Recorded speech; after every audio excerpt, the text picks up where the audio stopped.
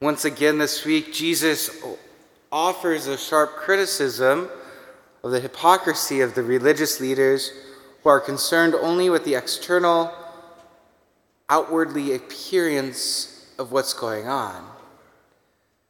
I think that's important for our generation and our days, and just kind of what's going on is how do we build up our hearts or fill our hearts with grace, mercy, and forgiveness?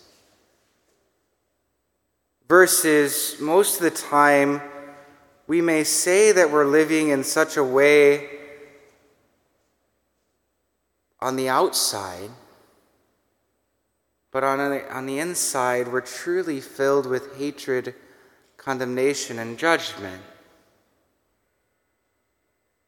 So how is it that we're to attune our hearts and our ability to truly live out the faith? So how do we do that? How are we vigilantly rooting ourselves out of the disease of hypocrisy that's going on, and filling ourselves with God's grace, God's mercy, and God's forgiveness? And by doing that, we are able to live out the truth of the gospel message, the truths of our faith, in an authentic way.